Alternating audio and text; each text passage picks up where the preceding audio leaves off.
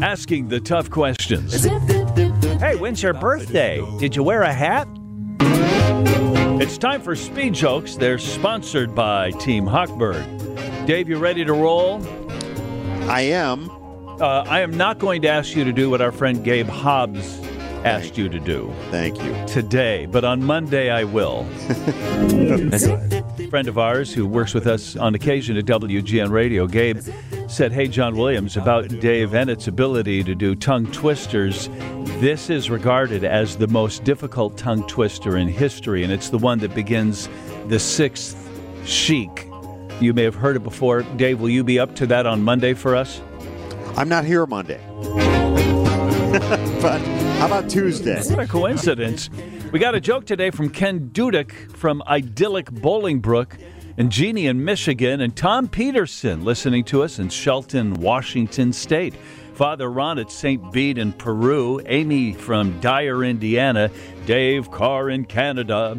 Bill in Schererville, Indiana says, I never thought I would hope to be mugged, but now I do. And Terry Captine writes, King John, today I received the coveted Speed Jokes coffee mug in the mail.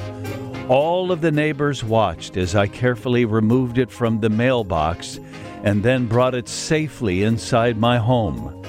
I noted the hand wash only note that comes with each mug.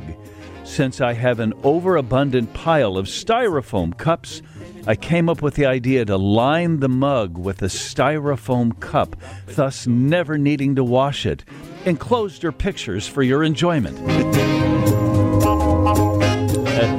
Take good care of that. Steve Alexander got his first autographed, coveted Speed Jokes coffee mug. And was it the mug or the glass? You put it in the dishwasher. That didn't go well, did it? It did not. Yeah, okay. So now you got a good idea there.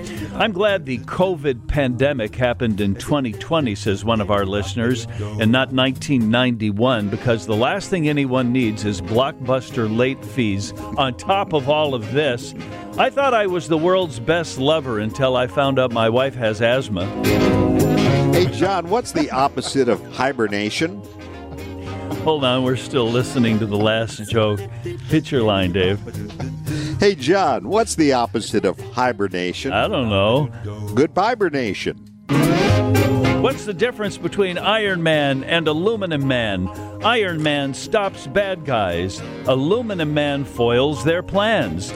My wife claims that I suffer from OCD, but she's wrong. I have CDO, which is the same thing, but the letters are in alphabetical order like they should be.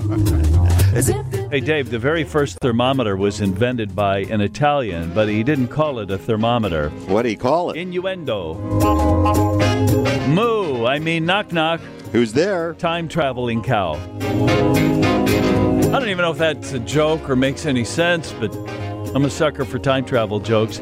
I can't even imagine the self-control needed to work at a bubble wrap factory. Oh, and guys, Madonna is lashing back at people who commented on her appearance at the Grammys. At least I think that was Madonna.